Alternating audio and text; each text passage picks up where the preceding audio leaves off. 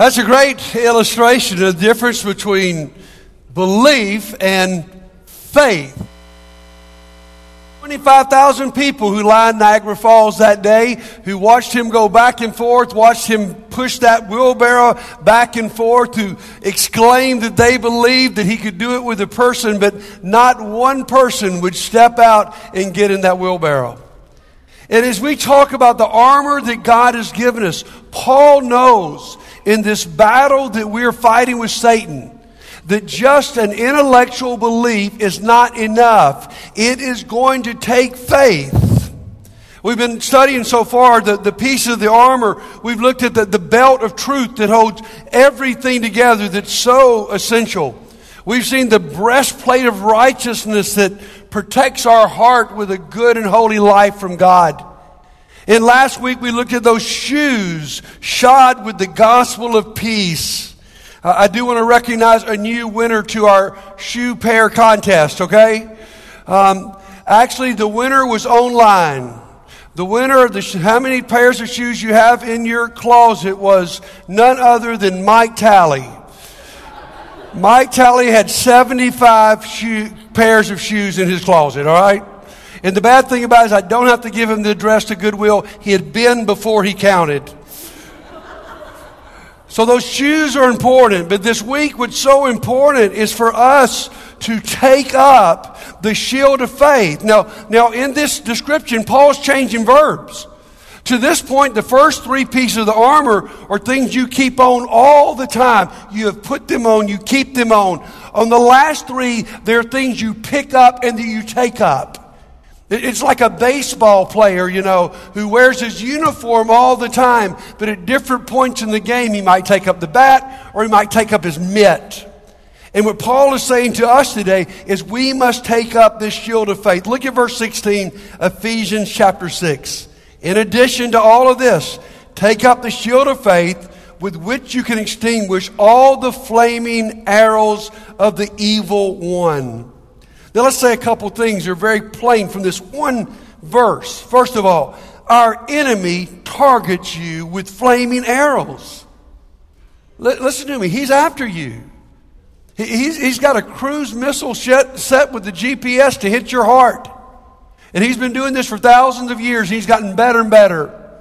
And he's got an individual missile or missiles coming directly at you. You see, Satan knows he's lost the war. Satan knows he'll spend eternity in hell. And between now and then, what he wants to do is mess up as many of us and take us with him. And so he comes at us with all kinds of different missiles. Some we talked about so far would simply be deception. Satan comes at us. He makes good things look bad. How many people today believe something that really should be good, church, is actually bad? And then on the other hand, he can make bad things look so good. How many of us are caught in addictions that we'd have never been in if Satan had not made us think that just taking that step would make us feel better? And then above all, the greatest deception, I think, in the last thousands of years is that there actually is nothing that is right or wrong, good or evil. He works through deception. He works through discouragement. How many of your life is not exactly what you expected? You watch the news and you get down. Life is difficult. Things have not worked out the way you wanted.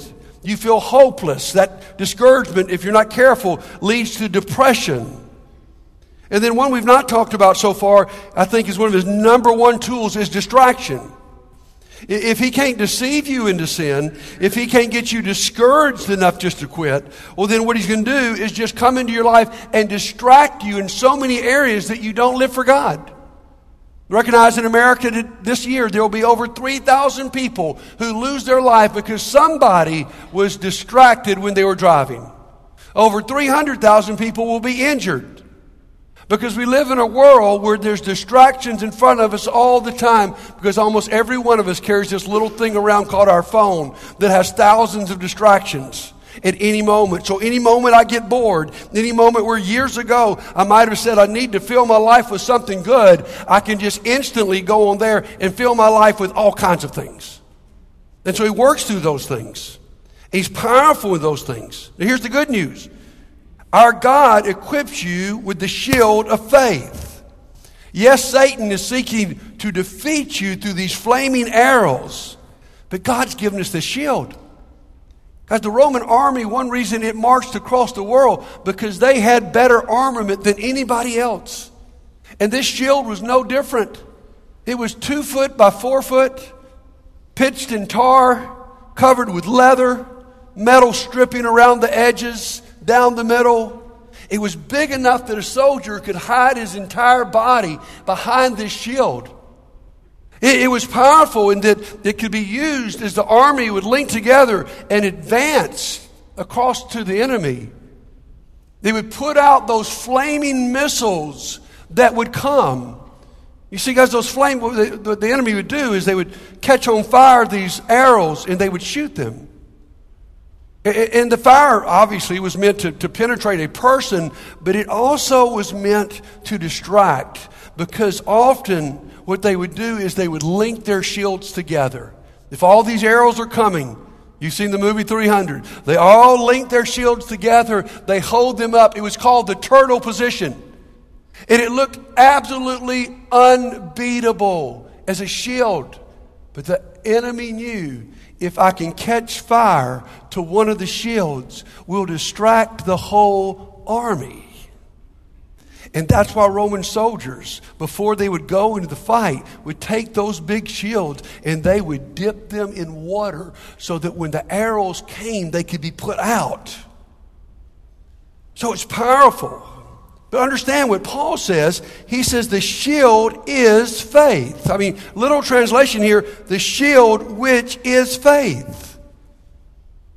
And that's where we get back to our wheelbarrow. It's more than just coming together on Sunday and saying, God, we believe. It's more than us singing songs that say, God, you can do anything. It's God saying, are you willing to get in the wheelbarrow? What is faith? Let's write this down. Faith is belief plus trust. Belief plus trust. And it always leads to action. So let's go through that a second. I think one of the great deceptions of Satan is all you need to do is believe. If at some point in your life you believed in Jesus Christ, then everything's okay with your life. My friends, it's not enough just to have mental assent to the facts about Jesus Christ. The book of James would tell us even the devil believes. If you ask the devil if Jesus is the Son of God, he'd say yes.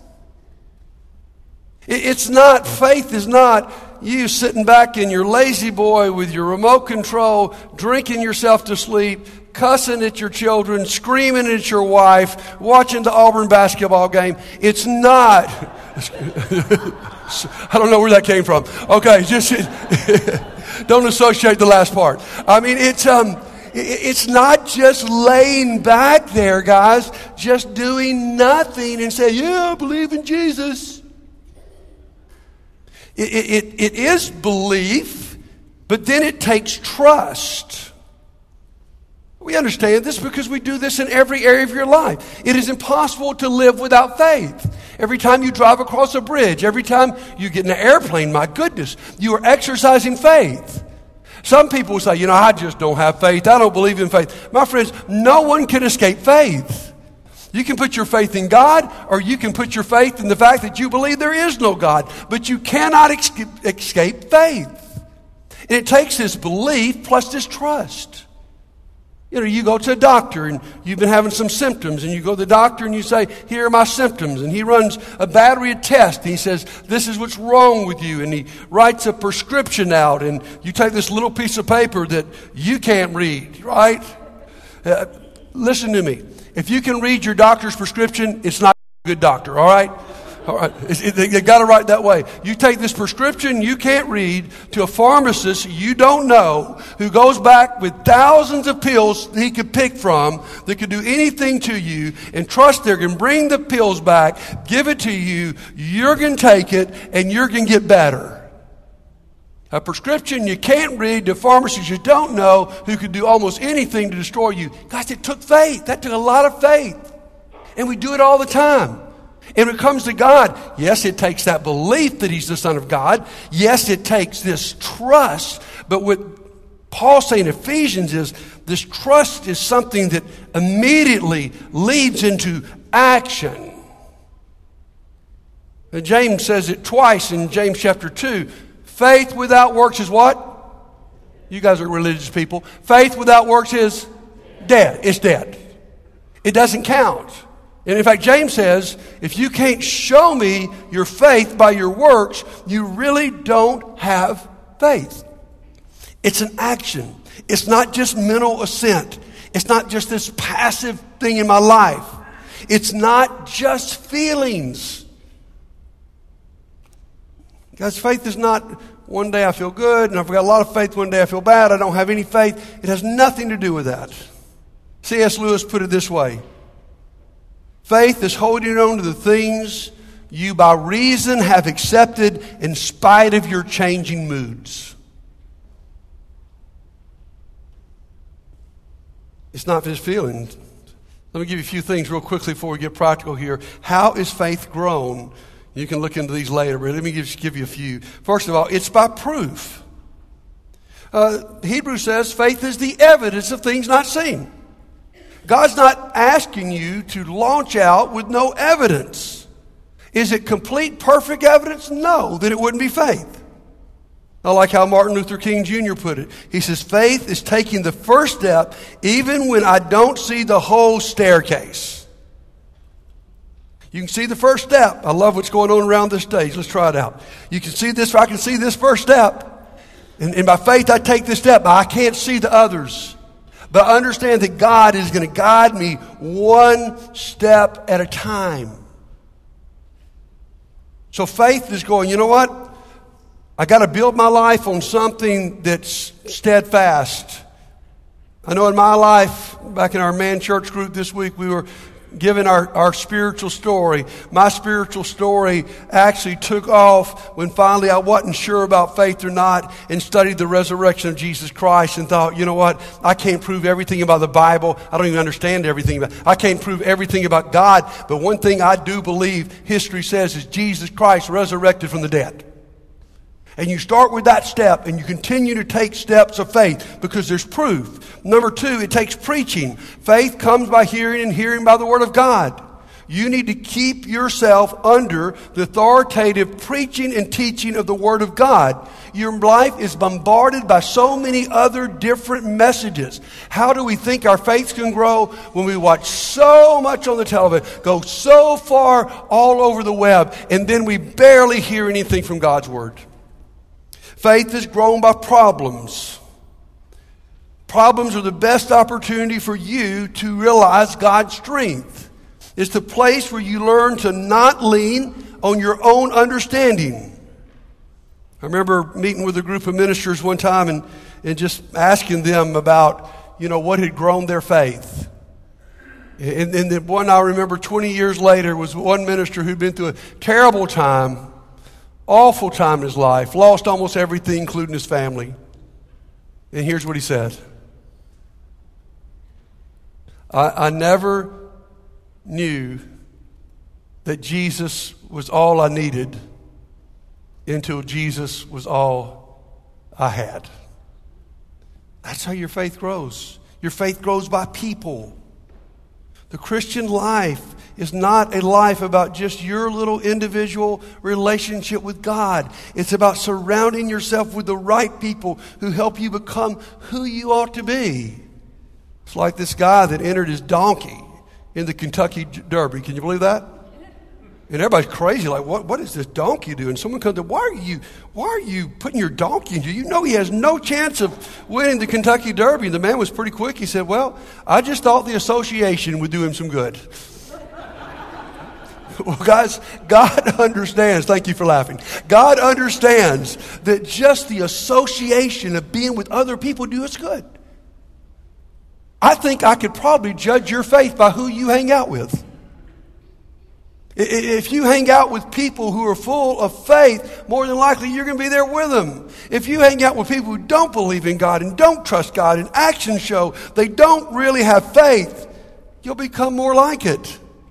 Now, I know you're tired of me talking about this, Because that's why this church is so big on small groups. That's why we still need some of you to step out, grab 4 or 5 friends and start a group. Because you become like the people you're around, so does your faith. And then finally, faith is grown by practice. James says faith is completed by what you do. Your faith grows when you finally say, God, I don't feel like forgiving this person. It's not what I want to do, but you have commanded me in Scripture to forgive even my enemies. And you practice forgiveness and you end up being in a better spot and you go, oh my goodness, I need to learn to trust God better the next time. Faith is when you want to live selfish and do just what you want to do, and you listen to God and you die to yourself, and you ended up much more joyful over here than if you had just lived a selfish life. Faith is when you want to keep all of your money for yourself because that's what makes logical sense in the world. But next Sunday, you sacrifice big time to give toward the mission work of this church across the world, and you're blessed. That's how faith grows. So let's close out with these 2 statements I think are really important.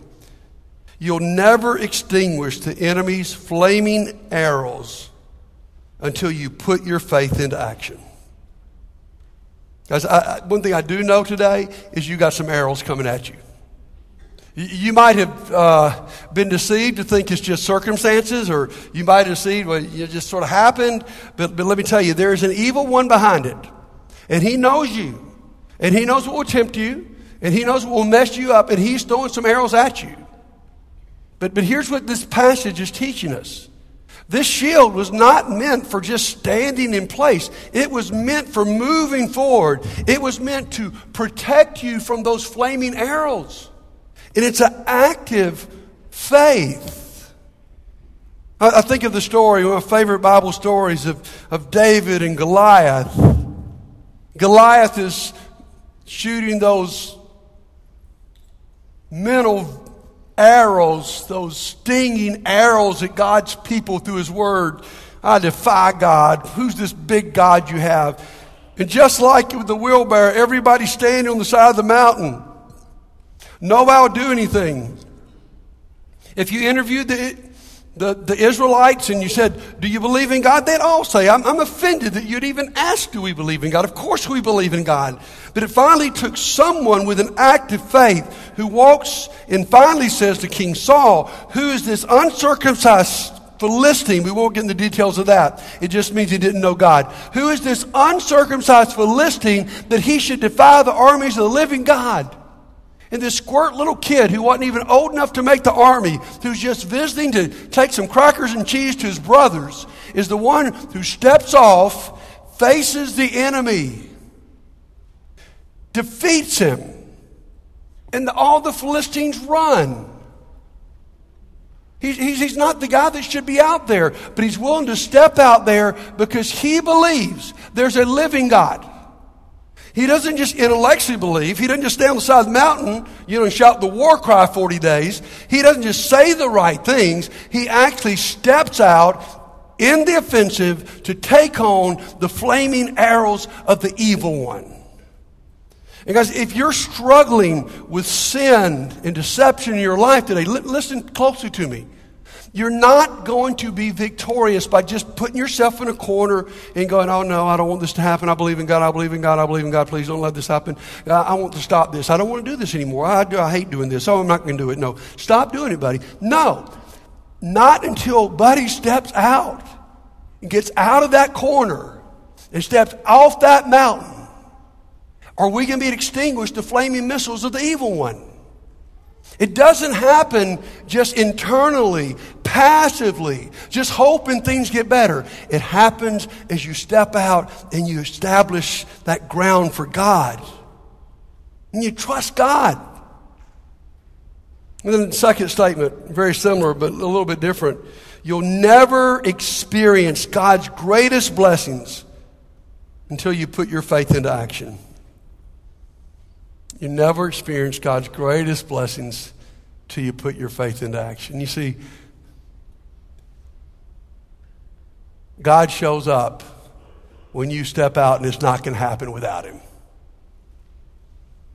You experience God when you try something you could not do on your own. Long as you can do it on your own. I mean, God's gifted you. God's made you a neat person and created you in a great way. And there are lots of things simply because of that you can do. And that's cool. But when you experience real faith is when you step out in an area, you think, I can't do it. There's some Sundays I sit in that pew and think, you know what, hey, Lord, I'm not on today. My mind's not working right, God, if it's going to work today, it's going to have to be all you.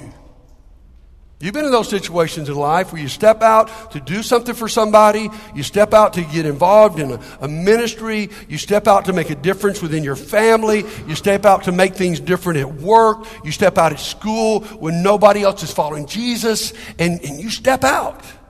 And you're scared to death, but that's the moment you meet God in faith.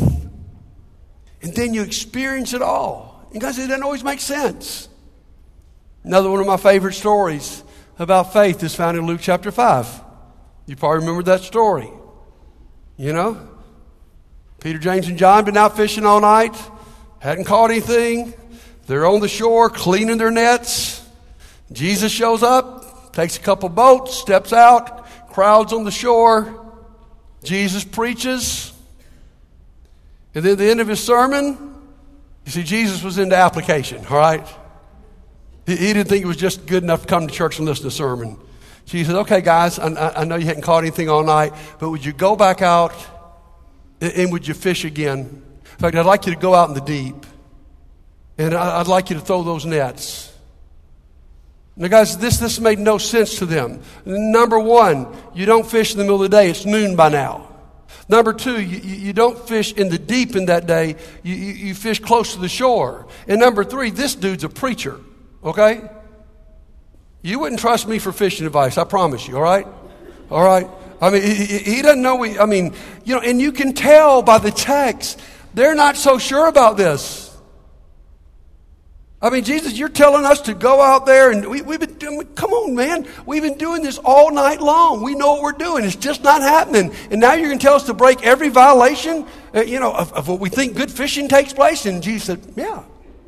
And finally, you hear Peter, and I think you have to listen to his voice tone. And I may be reading this wrong, but Peter says, okay, Jesus, because you say so. What tone would you say that in? Somebody say it. Because you say so, because, we don't really believe, we don't like this, we're not too crazy, but because you say so, we're going to listen to you. And guys, there are times where your faith has to be a because you say so. Guys, if you always felt like doing the right thing, it wouldn't take faith. We live in this culture is completely based on feelings. Do what you feel. Man, you are going to go to hell and you're going to destroy your life if all you do is live on feelings. There's a point where God says something that contradicts your feelings, even contradicts your logic, that you have to say, okay, Jesus, because you say so. I believe who you are. Don't really like what you're saying right now. But I'm going to trust you, and that trust is going to go into some action. And so here goes Peter. Because you say so, let's go out in the deep. Let's throw the net out. Let's prove Jesus that he didn't know what he's talking about.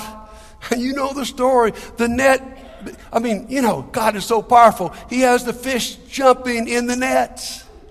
It's just getting full. Peter pulls it in, The nets begin to rip. He calls James and John, says, guys, I got to have your help. You've never seen anything like this. He pulls in another net. Now they finally have to get 2 boats. The boats are so full that the boats begin to sink.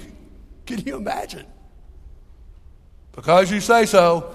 Good thing I did what you said to do, right?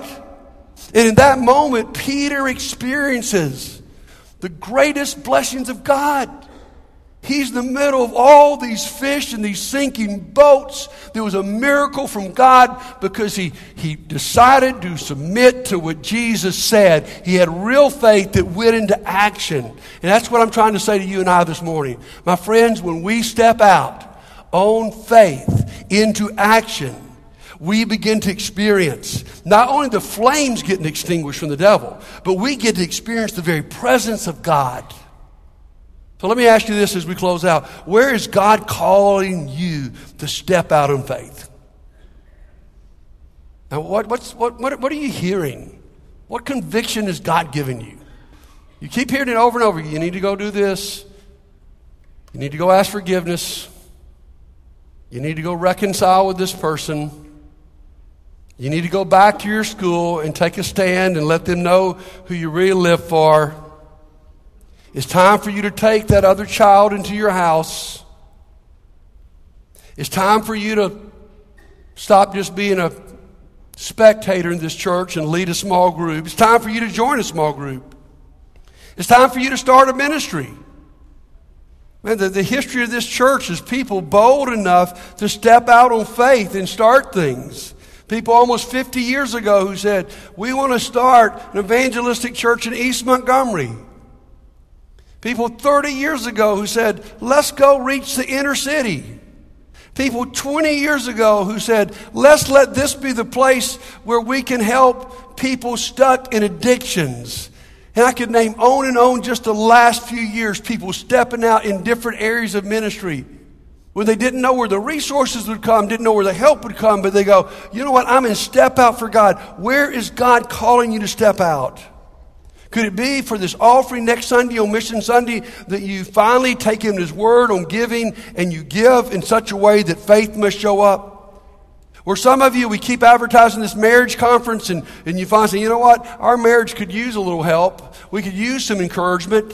I mean, it's just Friday and Saturday, $25, my goodness. Let's step out and go to that.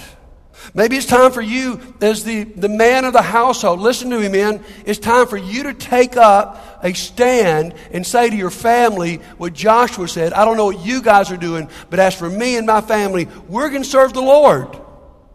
I see so many men that are passive spiritually, and they're leading their family down this passive path where, yes, everybody would say they believed in Jesus, but nothing in their life shows it. Take a stand in your family. Experience. Because I guarantee those missiles are coming at you. That's when they'll get extinguished. And that's where you'll experience God. So what are you saying, buddy? I'm saying it's time to get in the wheelbarrow.